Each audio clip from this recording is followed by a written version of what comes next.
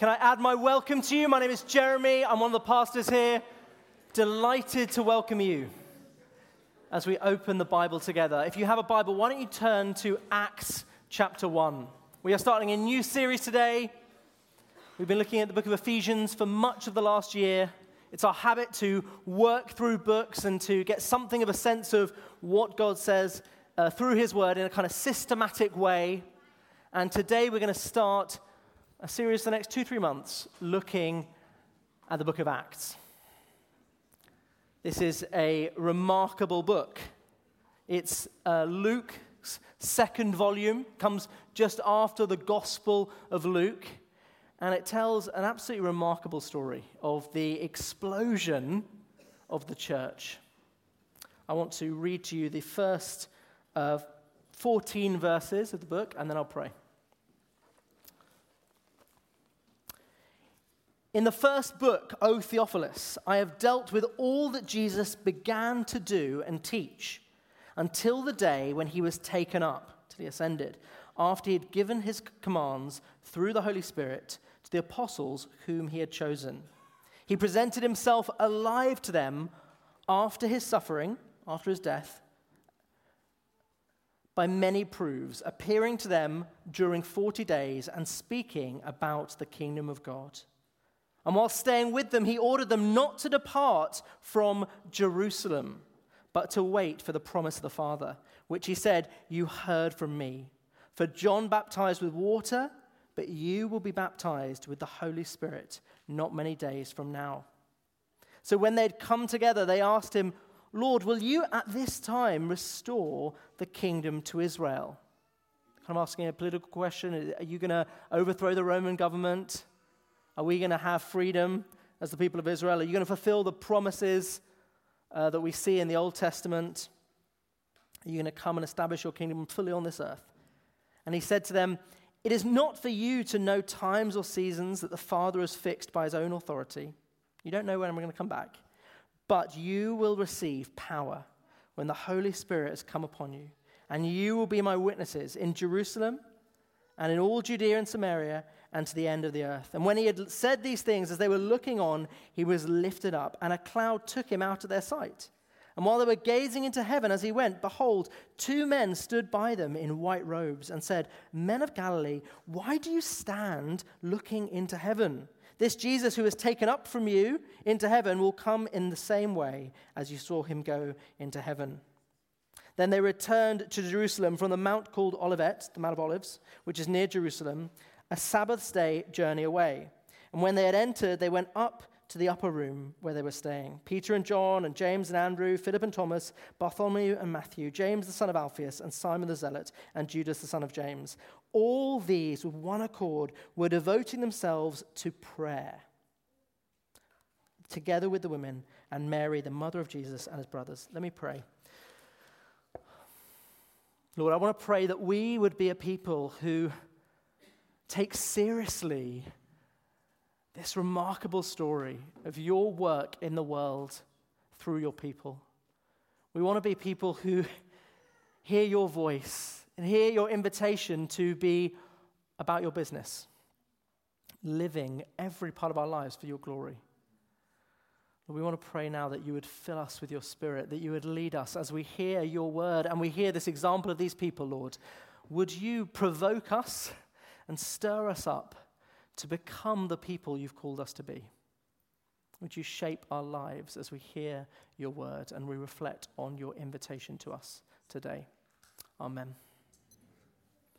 Amen. So I said to you, this is a remarkable book. It's the origin story of the church, the Christian movement. This is Luke's second volume. It comes just after Luke's gospel.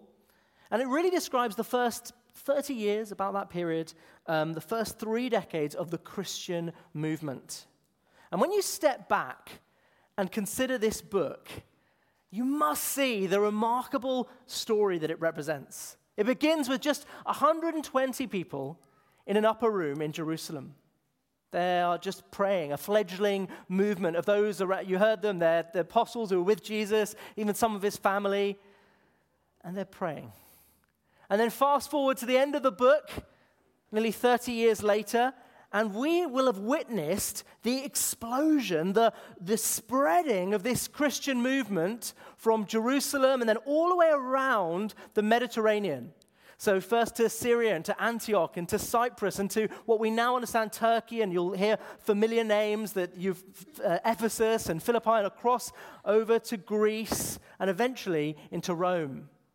What we see is this constant pattern of the apostles, the church leaders, establishing the church in urban centers around this whole region.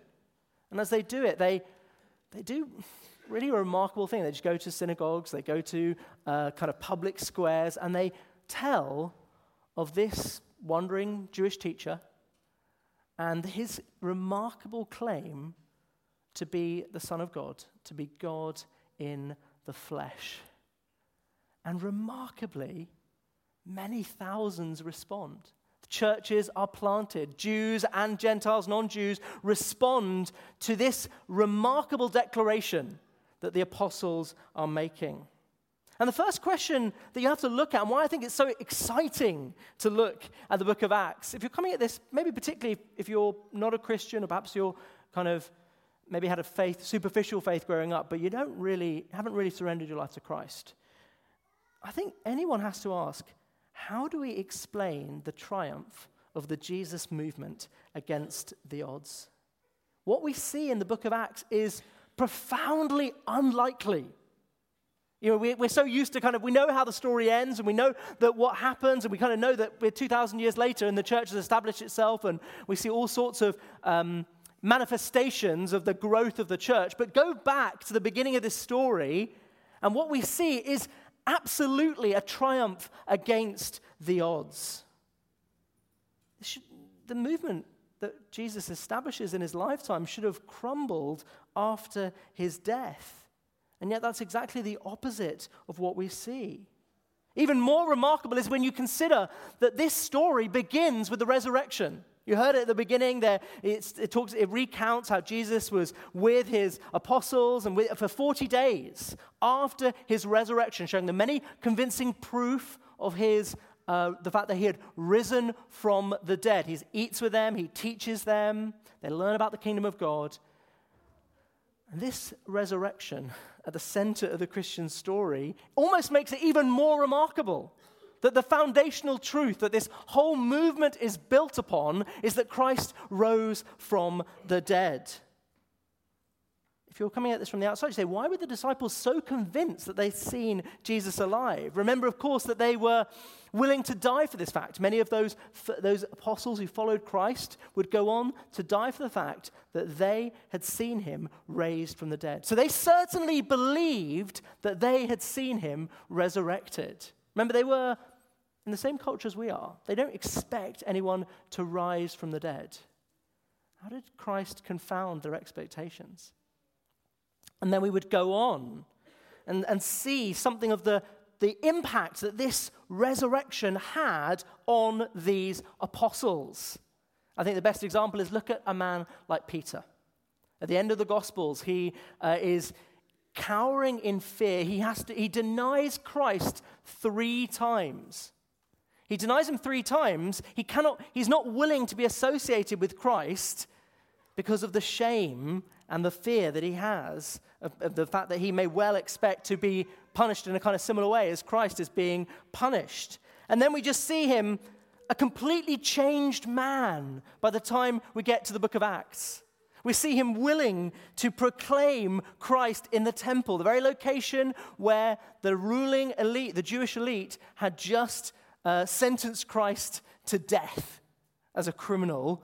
Peter goes on with these remarkable words. He says, "This Jesus, delivered up according to the definite plan and foreknowledge of God, you crucified and killed by the hands of lawless men." He kind of speaks to the crowd of assembled Jews on the day of Pentecost, a little bit after the passage we're looking at, and tells them, you crucified him and killed him, but God raised him up, loosing the pangs of death, because it was not possible for him to be held by it.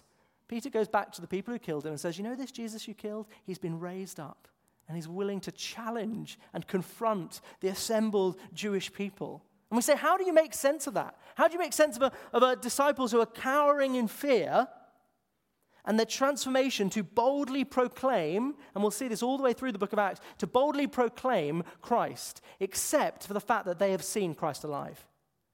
That the resurrection, the visible, tangible, remember Thomas touches him, this experience of Christ changes them. It changes them, and so they cannot but tell people about the Christ that they have encountered. But even beyond the apostles, you have to say, well, why were so many people willing to believe the claims that the disciples made? This is Jesus, a Jewish manual laborer, an untrained rabbi, mocked and accused by the Jewish authorities. And yet many thousands, by the time of the end of the book of Acts, many thousands have put their faith in him. Anybody looking in has to say, why does Christ buck the trend of history? Why does he make such a profound claim to be God in the flesh and yet capture the hearts of thousands and millions? Even despite the opposition that they faced. Again, as you go through the book of Acts, we will see the profound pressure that this movement faces, both from the Jewish authorities and the secular authorities. The fact that some of them will die for their faith, and yet they were willing to put their faith in him and to follow him. So that is the book of Acts, and I'm really excited for us to look at it. But what I want to look at with you today is how Jesus predicts all of this. Jesus gives us a kind of narrative arc of this whole story. And really what it is proof that Christ is in control of all of what's happening.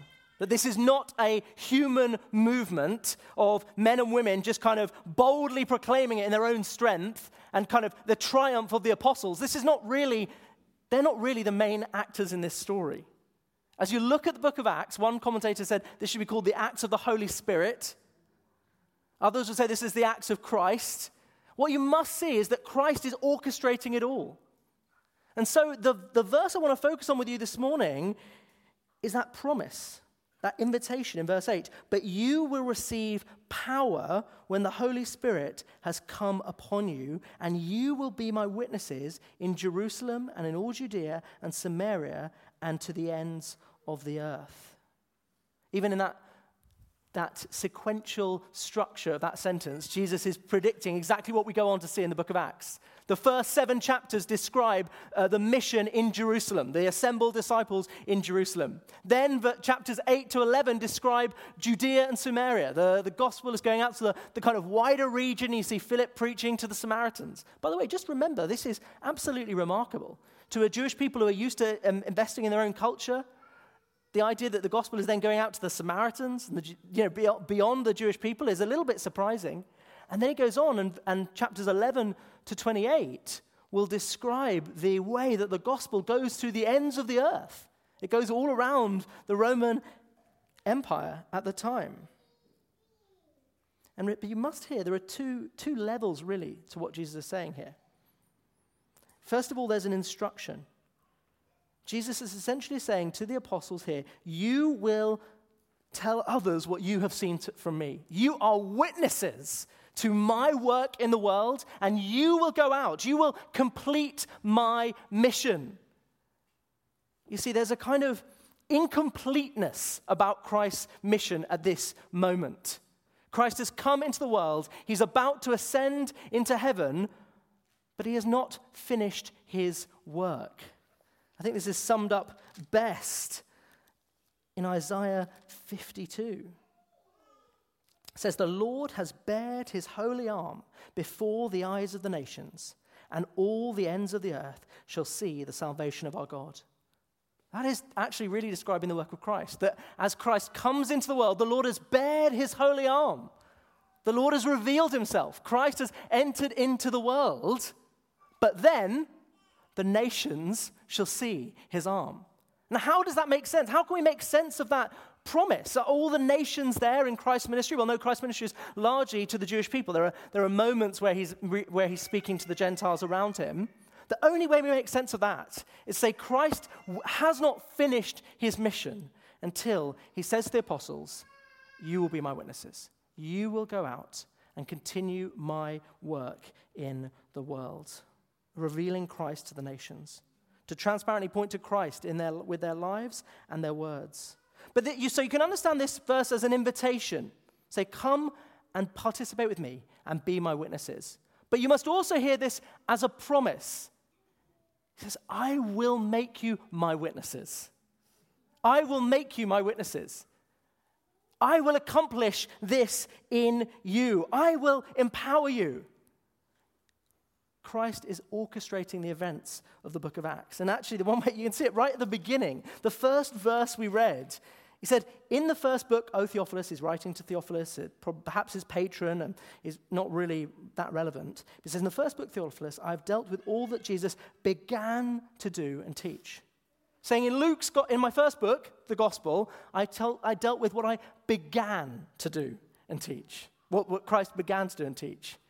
The implication is Christ is continuing to be at work in the book of Acts. That Christ is continuing to act and work through the apostles. So you must hear this as an invitation and a promise. But of course, you must hear that this is for us too. In fact, one way you can see that is right at the end of the book of Acts. That this is, in a sense, a kind of ongoing chain. Just as Christ commands the apostles that they will be his witnesses, so too he is inviting all believers who come after them to continue this work. And why do I say that? It's because the work of Acts is kind of unfinished. You can see that the way the book ends. This describes Paul in Rome, as I say, nearly 30 years later. And it said, he lived there 2 whole years at his own expense and welcomed all who came to him. He's under house arrest, proclaiming the kingdom of God and teaching about the Lord Jesus Christ with all boldness and without hindrance. It's kind of almost unremarkable.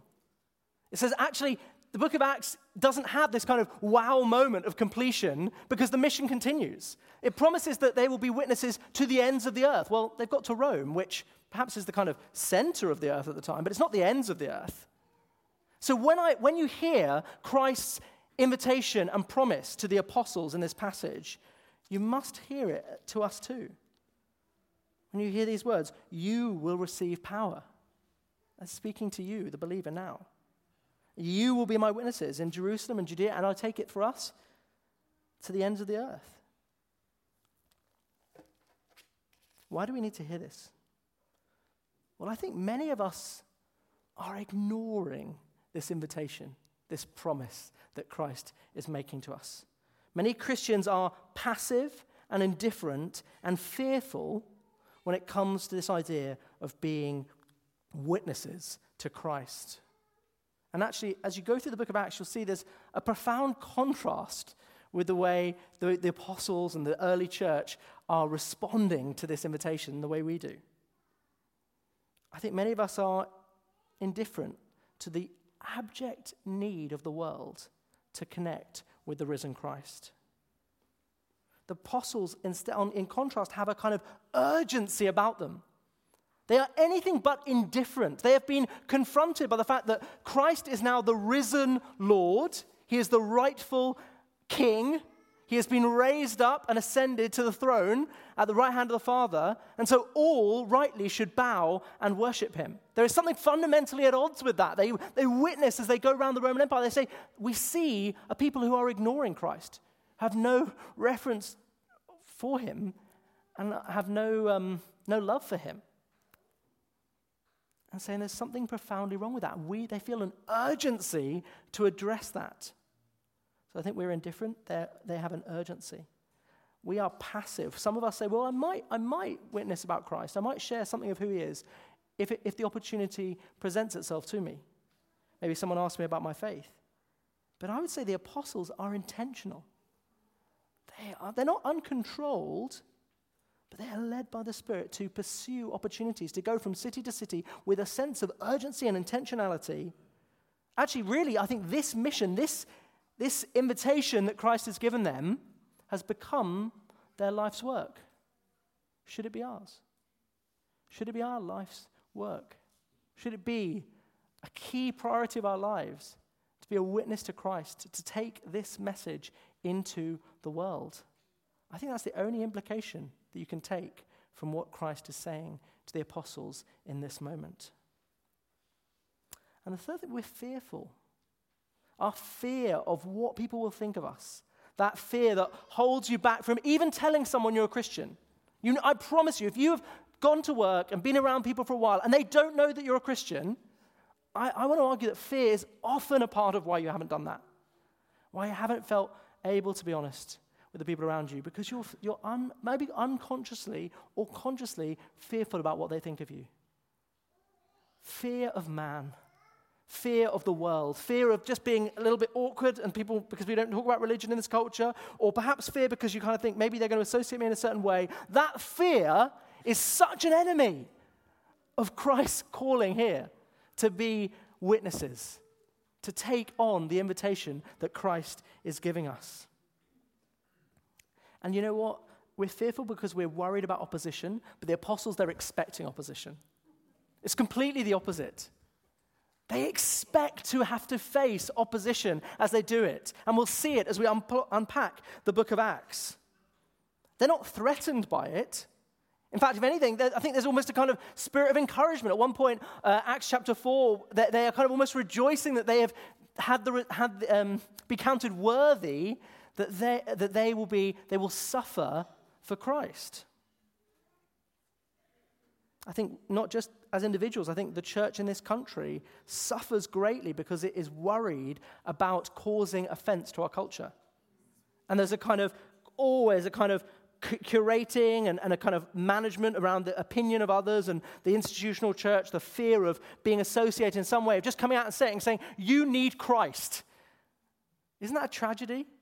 I believe strongly in the secularization of this nation, the last 50 years or so. The church bears as much responsibility as anything for that, because they have been silent and been too afraid and been fearful about the opinions of others, and that has held them back from being an authentic witness and being willing to challenge the culture. I want to turn this on its head, guys, and say, you come at this with fear and passivity and indifference. Have we forgotten the privilege of being witnesses? Have we forgotten how beautiful are the feet of those who bring good news? That Christ would include us. That Christ would give us a partial responsibility, if we can put it like that, to take this news of Christ's resurrection, his lordship, into the world. Isn't that a privilege?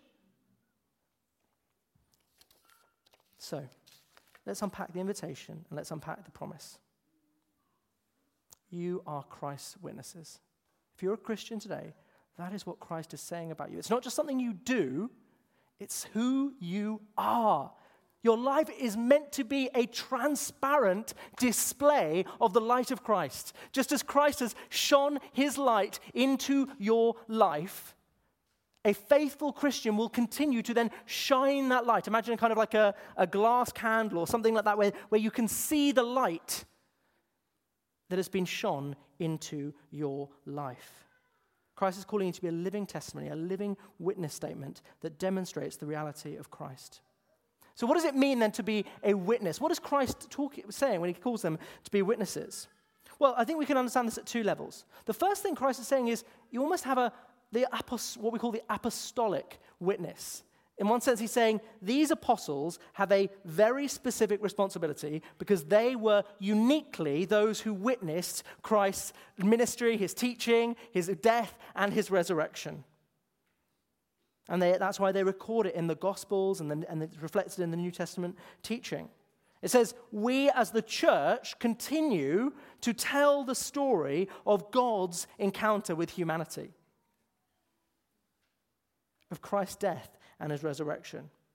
And what it says is, if it's true that God has entered into our world, and we can say humanity has touched God, which is, I think, how we describe the Gospels, say humanity has touched God, God has revealed himself to us, then it is so important that the church holds on tightly to this apostolic witness, that it doesn't distort it, but it guards it and protects it and proclaims this story to the world. There's an ongoing responsibility of every generation to pass on this apostolic witness, these gospel documents. So that's one level. We can say they have a unique role as apostolic witnesses, and we continue to pass on that witness to the world by telling the story of Christ. That's one way we can understand witnesses. But the other way we can understand witnesses is to say, actually, we are all witnesses. We are all witnesses to Christ's work in our lives. And what I mean by that is when you become a Christian, you're not simply one who has believed some truths about God or believed the claims that Christ makes about himself. That is absolutely true if you're a Christian, but it is more than that. The Bible talks about the idea that you have been born again, that you've become a new person, that Christ has taken up residence in your life. If you have become a Christian, you have had an encounter with the living God, that God has reshaped who you are. He has changed you. He is in the process of changing you. And it is that encounter, that experience, that testifies to the reality that Christ has risen. How do we know that Christ is risen today? Is we have seen his work in your life, in drawing you to himself, in changing your heart, in bringing worship. Everyone who was worshiping there, genuinely, in worship as we were just worshiping just now, we say that is a result of God's work in your life. So you have not just believed some truths, as essential as that is, but you have an encounter with the living God. You are a witness to God's work in your life. And so when I say Christ is saying you are witnesses too, he's saying you have a responsibility to testify to what God has done and is doing in your life today. And we see this biblical pattern of testifying to God's work in our lives. You see it all the way through. You see it in Paul, all the way through the book of Acts. He tells his story. And what's fascinating about that is, you think about who Paul is. He's an apologist, an evangelist, a thinker. He's written some of the most profound documents in all of Western history. So he has all the right arguments, but he doesn't always give arguments. Actually, sometimes he just simply tells his story. In Acts chapter 26, we find this, that he tells his story. He's before Agrippa, and he starts by telling them, actually, no, I have nothing that disposed me to this story. I was not predisposed to it. He said, I myself was convinced that I ought to do many things in opposing the name of Jesus of Nazareth. And he goes on to describe how he persecuted the church. And then he goes on and explains this profound moment on the road to Damascus where the Holy Spirit opens his eyes, where he sees the risen Christ and he hears his voice. It says, at midday, O king, I saw on the way a light from heaven, brighter than the sun that shone around me and those who journeyed with me. I heard a voice saying to me in the Hebrew language, Saul, Saul, why are you persecuting me? He goes on to describe his encounter with the living God. And then he goes on and describes how he really, all he's been doing is faithfully discharging the responsibility that Christ gives him on the Damascus road. It says, therefore, O King Agrippa, I was not disobedient to the heavenly vision, but declared first to those in Damascus, then in Jerusalem, and throughout all the region of Judea. Paul is testifying to the reality of what he's seen. And actually, the reason why this is so encouraging is because if you imagine your role in the world, Christ is not saying, I'm sending you as an advocate, or an arguer, or a kind of lawyer, and one who has to come up with all the right arguments and all the right apologetic arguments. There's a place for apologetics. But he's saying, no, I'm sending you as a witness. That is liberating. And because it says, actually, you just need to tell your story. You just need to describe, like, what does a witness do in a court of law? They come to the stand and they just tell their story. They don't have to kind of think about how to configure it in the right way. They can just tell honestly what has happened. In the same way, when we are given this responsibility to be witnesses, we are just simply given the easy responsibility of telling what Christ has done in our lives. And that is liberating. So we say it's liberating, but it glorifies God. It glorifies God whether or not the people you are telling respond appropriately. Because as you do it, you're celebrating all that God has done in your life. You can see this in the Psalms. In Psalm 107, the psalm is essentially a kind of remembrance of what God has done in the life of the people of God. It says, oh, give thanks to the Lord, for he is good, for his steadfast love endures forever. Let the redeemed of the Lord say so. Saying, let the redeemed of the Lord say so. What do they say? and whom he has redeemed from trouble and gathered in from the lands, from the east and the west, from the north and the south. He's saying basically, let the redeemed tell of their story of how he has gathered them in. And the psalm then goes on and describes how some wandered in desert wastes and they were hungry and thirsty and God drew them to himself. Some sat in darkness and the shadow of death and they rebelled against God and he drew them to himself. And it goes on. And he says, as you tell your stories, you point to the goodness of God, that he would draw you to himself. That's why we love baptisms. That's why we love to retell our stories, even inside the church, because we like to celebrate and consider all that God has done and how good he is, that he would draw men and women from all different angles. I think about my own last few weeks. I've met people who have, one person who came to Christ when they got to a place of just rock bottom. They kind of said, look, I just got desperate and everything went wrong in my life. And it was at that moment I cried out to God and he's on a journey towards faith. And someone else who was saying, look, I was just going through the patterns of this world and I was pursuing all sorts of things that now I realized just felt empty to me. And that's what provoked them to come or to pursue Christ. Another who was seeking comfort and kind of went online and was trying to find something to encourage them and went on online service and they understood the gospel and God just opened their heart to it and they responded. Or one more who has no Christian background who just went online and was kind of going through one of those kind of quote cycle things where they just give you different inspirational quotes and came across a quote from the Bible and then has been reading the Bible now on their own for about 3 years and without any kind of Christian community. Just from nowhere, and has come to the place where they believe it's a most powerful book, and God is speaking through it. That's incredible. Those are just about 4 stories in the last few weeks. And every time you hear those stories, it's an encouragement. It says God is at work. Isn't it about celebrating and testifying to the goodness of God? And I think every one of you, if you're a believer in Christ, have stories to tell. And those stories have the power to impact other people's lives. Think about what Paul says to the Thessalonians. He's celebrating what God has done in their life, but he says what's important is their story has impacted others. He says, for not only has the word of the Lord sounded forth from you in Macedonia and Achaia, but your faith in God has gone forth everywhere, saying all around you people know of your faith in Christ. He's speaking to a group of people. Wouldn't it be amazing if they said that about Grace London? Said all around you, the people around you in Waterloo, they know of your faith in Christ. Perhaps because of the distinctive lives that we live, or perhaps the way we invite them in to experience some of God's love in our community. And it says, for they themselves report concerning us the kind of reception we had among you, how you turned to God from idols to serve the living and true God. And what he's saying is, the people around you have been provoked to consider Christ because they've seen the way that you have turned to him. Isn't that the same story we see in John chapter 4, where the woman at the well meets Christ and she goes back to her town and says, come meet the man who told me everything I ever did, effectively. And they are provoked. And then they meet Christ and come to believe. So we're not saying that your story is everything someone needs to hear, but as they see the way God has been at work in your life, it's my expectation that some will be provoked to say, why are they different? Why, as they hear your story, there will be a provocation.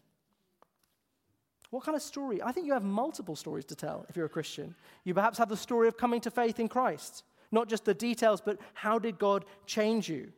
Or perhaps you have gone through suffering in your life. I think often as you tell the story of the difference that God made to your life in the midst of suffering, that will speak loudly to the people around you. I'm not saying that necessarily justifies the suffering you've been through, but I'm saying one good thing that can come from suffering is it can give you a story to speak to others of the direct and specific comfort that God has brought in your life as you have walked through that suffering. Or perhaps you just have stories of the way that God has changed you, of something that you struggled with, that over time you've experienced God's power to change you and shape you. Isn't that what our world is longing for? Power to change? Power to overcome the inner demons and the lies and all the different things that people struggle with? And here you are walking in the power of the Holy Spirit, experiencing God's work in your life. And that is something that speaks to the people around you. Sometimes we think, I don't have a very depraved or dramatic story. And think, well, I can't possibly share because I'm just normal. And actually, I think you're missing the point. We don't need to have a kind of remarkable story. I was mainlining Coke in the toilets when I had a vision of Christ. Actually, it's quite the opposite. Because the reason why your stories are powerful is because they are relatable. If you're an ordinary person who's had an encounter with the not ordinary God, the profound supernatural God, that in a sense is the story in itself. You don't need to have a remarkable story. You just need to be a normal person. That's true. That's good for most of you. I believe there's something, often a unique power in your story to be able to unlock something in someone else's life. And you only know that as you go and share your story and suddenly someone just says, that really connected with me. What you said to me there, that was really helpful. I think as you do this, you'll see God working and using you. And some of you say, well, I've never had an opportunity to do this. Or maybe I'm ready to do it, but I just don't know how. I don't know. Never had an opportunity. It doesn't seem like anybody's interested in this. Well, I would say, are you transparently sharing your life with those around you? Are you being honest in a way that shows you that you are a human being? There's such a danger that Christians think they need to try and show this kind of moral perfection, that they need to show that they're perfect in order to be able to share. And some people almost I could never tell people I'm a Christian because my life is messy. And that's got it completely the wrong way around. Because the gospel says the living God comes to relate to those who are messy. That God comes and meets us in our mess and draws us to himself and forgives us and restores us. And so we don't need to wait to the point where we've reached a certain level of maturity or perfection in the Christian life. Rather, actually, we can tell the stories about how Christ has met us in our mess, even amidst our current struggles. And that, by the way, is going to speak so much more loudly and profoundly to the people around you who know that they are struggling with things just as you are struggling. So you need to be honest, you need to be transparent and share what's really going on in your life. The other question I'd ask is, do you really love the people around you? Are you genuinely seeking to build deep, honest relationships with the people around you? We live in a world of screens, and many of you kind of work in kind of semi-hybrid, remote situations, but none of our witness happens in a vacuum. It happens through relationships, through the friendships and the context that God has put you in. And so actually we need to be the kind of people who counterculturally push into relationships. Not because we say, I need to have relationships so I can witness, but because we know that Christ has called us to love the people around us. And as we genuinely love them, as we seek to live a distinctive and other-centered life, Christ will provide us opportunities to speak and to share our story. But really the question I have to ask you is, do you want to do this? Do you want to do this? We can talk all about technique and how to do this and give you training, but the central question is, do you want to be a witness for Christ? Unless you want to do this, you will never do it. And how do we want to do this? How do we make ourselves want to do it? Well, the central key to wanting to be a witness is, perhaps like many parts of the Christian life, enjoying God. Because this is a natural, organic overflow of your relationship with Christ. As you enjoy him, as you celebrate his goodness to you, as you live in a posture of gratitude, so you only naturally want to tell other people around him. As you think about when you go to a nice restaurant or you go to a hotel or where it is, you think, when you go back and you think, I just want to tell people about that. It happens so organically, you don't even need to consciously do it. You just say, oh, you should go there, it was amazing. That is something of what witness is in the Christian life. Just that we have tasted the goodness of Christ, that we continue to taste his goodness to us. And so we cannot but not share what he has done in our lives. And so if there is a lack of desire to share this, you have to go back to your desire for Christ. Are you walking in a posture of gratitude as Andrew began the service? Like the leper who came back to Christ to say thank you. Is there actual genuine warmth for Christ in your heart? Do you actually feel a sense of gratitude for everything that he's done in your life? It's not to say if you don't feel it, you just give up. As he says, we have all sorts of disciplines in the Christian life that feed and foster and drive that desire in our lives so that we live an authentic Christian life, so that we're willing to go through the opposition and the hardship that the Christian life involves. It requires that you feel an affection and desire and gratitude towards Christ. But I said this is not just an invitation. This is a promise. Christ is saying you cannot do this on your own. The scale of the task ahead of the apostles was huge, and it is for us too. And the only way that makes sense to that is that Christ is promising to empower us. We say this is hard. When we think about the opposition that we might face, or the embarrassment, or all sorts of just the kind of awkwardness of being honest and deep about our lives with other people, we say this is hard. But Christ knows this is hard. That's why he's so emphatic to the apostles that they must wait for him for the empowerment of the Holy Spirit. 3 times in this period does Christ say that to them. In verse 4, while staying with them, he ordered them not to depart from Jerusalem, but to wait for the promise of the Father, which he said, you heard from me. For John baptized with water, but you will be baptized with the Holy Spirit not many days from now. Again, in Acts 1:8, he says, you will receive power when the Holy Spirit has come upon you. Back at the end of Luke's gospel, we hear him say the same thing. You are witnesses of these things, and behold, I am sending the promise of my Father upon you, but stay in the city until you are clothed with power from on high. It's almost like, how many ways do you need to say it? You cannot do this on your own. Christ is speaking to the apostles saying, do not try and go and change the world in your own strength.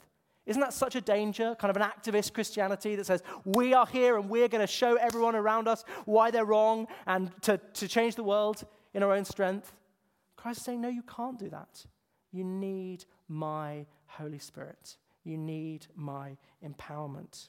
Think about the bizarre irony of what Christ is saying to them. This is the apostles who spent 40 days with him after his resurrection, have been hearing all about, they've understood the scriptures as he explained to them, had shown them that he had to die and be resurrected. They spent 3 years with him before that. They've got everything, haven't they? I'm ready now to go and kind of beat the world over the head with the Bible and basically tell them why they're wrong. And he says, no, my teaching is not enough. You need my Spirit. You need my Spirit. You're going to experience opposition. You're going to experience hardships. And in order to be able to endure through that hardship, you need my Holy Spirit. Remember, this is Christ's promise that he will accomplish what he has set out to do through them. It's right at the beginning. It's really important that we see that right at the beginning of the book of Acts, this is actually a moment of seeing the majesty of Christ. The fact that Christ is ruling and reigning and orchestrating his mission. You see this moment of ascension, of him going up into the sky. It is almost like a moment of enthronement as they see Christ high and lifted up. He's been raised up, they use that language of being raised up, of one who we rightly worship. It speaks of him going into a cloud. That's language that is reminiscent of Daniel. It speaks of the Son of Man coming in the clouds. Daniel 7 says, I saw in the night visions, and behold, with the clouds of heaven, there came one like a son of man, and he came to the Ancient of Days and was presented before him. And to him was given dominion and glory and a kingdom, that all peoples and nations and languages should serve him. His dominion is an everlasting dominion, which shall not pass away, and his kingdom one that shall not be destroyed. As we begin this great mission, as we set out on this task of bringing witness to Christ's work in our lives, it is absolutely essential that we remember that Christ is sovereign. That this is the great Son of Man who has an everlasting dominion, who has been lifted up before his people. And so it is only right that we go and proclaim his lordship. But it is right that we see all the way through the book of Acts that Christ is orchestrating his mission. You see it here as he tells them exactly how the mission is going to unfold. First in Jerusalem, then in Judea and Samaria, and then the ends of the earth. You see it all the way through the book of Acts as the Holy Spirit guides the apostles and leads them in different directions. Think about Acts 13 when they're worshiping. While they were worshiping and fasting, the Holy Spirit said, set apart for me Barnabas and Saul for the work to which I have called them. And then after fasting and praying, they laid their hands on them and sent them off. The Antioch church, they send out Paul and Barnabas on the first mission trip. The Lord is directing, and you see that all the way through the book of Acts. As we set out on the mission of God, as we set out on the impossible human task of seeing hearts changed around us, of seeing the people around us be drawn to Christ, it is essential that we have a high view of the sovereignty and power of the living God. If we don't have that, we will never try to accomplish this. We'll never try to be witnesses. Because say, what's the point? And the point is because God is making his appeal through us. That God promises to orchestrate his mission and to draw men and women to himself through his people. And that promise is true today as it was true for them. I love this about the book of Acts, that we see again and again the opposition that they face will not thwart God's plans. Quite the opposite. Actually, God uses the opposition to establish his purposes. So I think about the moment in Acts chapter 7 where Paul, before he's Paul, when he's Saul, and the Jews are persecuting the Christians in Jerusalem. And they are scattered. What does that mean? They have to basically run for their lives, so to speak. That many of them move from Jerusalem and go all around the local region out of fear, one imagines, or at least out of wanting to preserve their lives. But what happens because of that scattering? Well, we read later, both in Acts chapter 8 and Acts 11, that God uses that scattering to spread his church. That the very people who go and leave Jerusalem because of the persecution they're experiencing, keep on preaching about Christ. And as they do that, the church is established in Antioch and the gospel is preached in the surrounding area. It's like when you blow on a dandelion and you watch all the seeds spread. There's a moment of persecution, moments of persecution, but God's purposes continue as he uses that. He uses even the persecution. What humans intend for evil, God uses for good. And he establishes his purposes despite the opposition they face. So you must hear this then, saying Christ is sovereign and Christ promises his Holy Spirit. My question, brothers and sisters, is are we pursuing and hungering after the work of the Holy Spirit in our lives? Are we hearing the promise of Christ that says, I invite you to receive my Spirit. I promise I will bring my Spirit to you to give you the power. I will give you power to be my witnesses. How does the Holy Spirit do that? Well, it's not kind of anti-rational. It's not that the Holy Spirit kind of grabs hold of you and just kind of achieves his will despite you.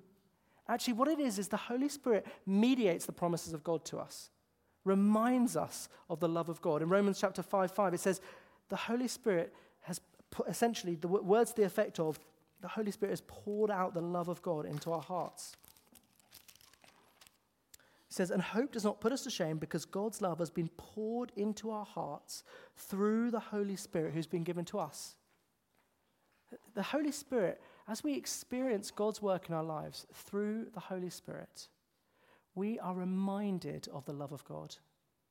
And that love of God becomes like a kind of protective layer, so to speak, a kind of a life jacket that enables us to withstand the rejection and the opposition of others. That enables us to overcome our fears. Perfect love casts out fear. As we experience the love of Christ, as we experience the work of the Holy Spirit in our lives, as we remember the promises of God and the Holy Spirit brings them to mind, so to speak, as we experience this love, we are empowered to go into the world with no fear of what people think of us. Just for a moment, think of what your life would be like if you didn't experience fear of man. If you didn't worry what people thought of you. If you were willing and able just to share honestly your thoughts and your faith without reference, without caring what people think. It would be a beautiful sight to see. The people of God liberated. And that is what I think the Holy Spirit brings in the book of Acts. You see that. They are liberated to share. Peter is transformed. Paul goes from a murderous, hating man to a man full of love, full of a willingness to give up his life for the living God. The Holy Spirit transforms us in all sorts of ways, But one of the key ways is showing us, revealing to us deeply within our hearts the love of God, and that love both sends us out into the world and speaks directly to our fears. So we experience boldness, we experience love, we experience joy. Andrew shared this when he talked about the Holy Spirit a few weeks ago, but I just think it's a beautiful scene. Acts 16. Paul is in chains in Acts 16, and he's in Philippi, and it's midnight. Imagine the prison cell. It's all dirty and really unattractive, not a nice place to be. And it says, about midnight, Paul and Silas were praying and singing hymns to God, and the prisoners were listening to them. And just lovely, wonderful juxtaposition that they are in the middle of prison, and what are they doing? They are singing praises to God. They are joyful. The Holy Spirit brings joy. As we spend time in God's presence, as we pursue him, we experience his love, we experience his promises, we experience his joy. That makes us the kind of people who are willing to go out into the world. And see, I think behind our lack of witness is a kind of complacency, a kind of sense of we don't really need God. You see that in the church all the time with our prayerlessness in the West, that we kind of think I can get on with this on my own. But to which Jesus says, no, you need my Spirit. And it's not just you need my Spirit, you need to be saturated by me. This language of being baptized in the Spirit, it speaks of like a sponge being filled up with water, being totally saturated. Which of us would not want more of God in us? Which of us wouldn't want to be saturated by the presence of God? Don't we want this? Don't we want this promise of being saturated by the living God, of being filled, of being changed from the inside, and being sent out into the world in boldness, full of love, and with no fear? But when we talk about the Holy Spirit, there's such a danger. We say, well, what do I do now? And the way I think you see whether or not people respond to this is by their attitude to prayer. The fascinating thing in this passage is that their response to Christ's promise is prayer. That he speaks to them, and what do they go and do? Acts 1:14, all these of one accord were devoting themselves to prayer, together with the woman and the Mary, the mother of Jesus, and his brothers. Jesus is speaking to them, and he's ascended 40 days after his death and resurrection. The day of Pentecost takes place 50 days later. There's a gap of about 10 days where basically the early church is praying together. Luke's gospel says the same thing. At the end of Luke's gospel, the last line is describing, and they worshipped him and returned to Jerusalem with great joy and were continually in the temple blessing God. We think about the day of Pentecost and we just think it's this moment, this random moment of God kind of showing up. But they say, no, actually the church was birthed on its knees. The people of God are praying for about 7 to 10 days, asking God to move, praising God, delighted with what they've seen, but praying. The way we know that a people of God desire the work of the Holy Spirit amongst them is prayer. The way we know the people of God actually recognize their dependence on the living God and believe that Christ is orchestrating his mission is their attitude to prayer. See, this looks like a great invitation to witness, and it is. It is a calling to take hold of Christ's invitation to be his witnesses. But it's also an invitation to prayer. It's also an invitation to be the people of God on our knees saying, Lord, we need you. We need your power amongst us. None of us is the full package in and of ourselves. We say, God, we need your work changing our hearts. We need your work to come and change us and empower us for your mission. It's not a one-time thing. This is the ongoing work of the Holy Spirit in the life of the Christian. This is the ongoing posture, and it starts with dependence. Brothers and sisters, are we dependent? We have a prayer meeting every Sunday. Come and join us before the services. Come and call out to God with us, saying, God, we need you. We need your work amongst us. Do we depend on God, or are we complacent? So, brothers and sisters, hear the invitation that Christ is making to you. I think for some of us, this genuinely starts with repentance. It's saying, God, I have neglected and ignored your invitation to be your witness. I've neglected and ignored your invitation to be a witness. Some of us, repentance is the right response. Surrender. Saying, God, I want to be used by you. Some of you have given up on the mission of God. I want to invite you to take up your cross again, to take up again the responsibility to be his witness. Some of you say, the best response here is just to say to God, I need you. To hear his promise to empower you by his Spirit. And to say, God, would you come and work amongst us? Would you make us these bold and powerful and resilient people that we see in the book of Acts, willing to go out relentlessly, intentionally, not passively, but pursuing urgently the call to go and to spread the news of Christ in the world? Make us bold and passionate people for the living God. That's really our prayer. Let me pray.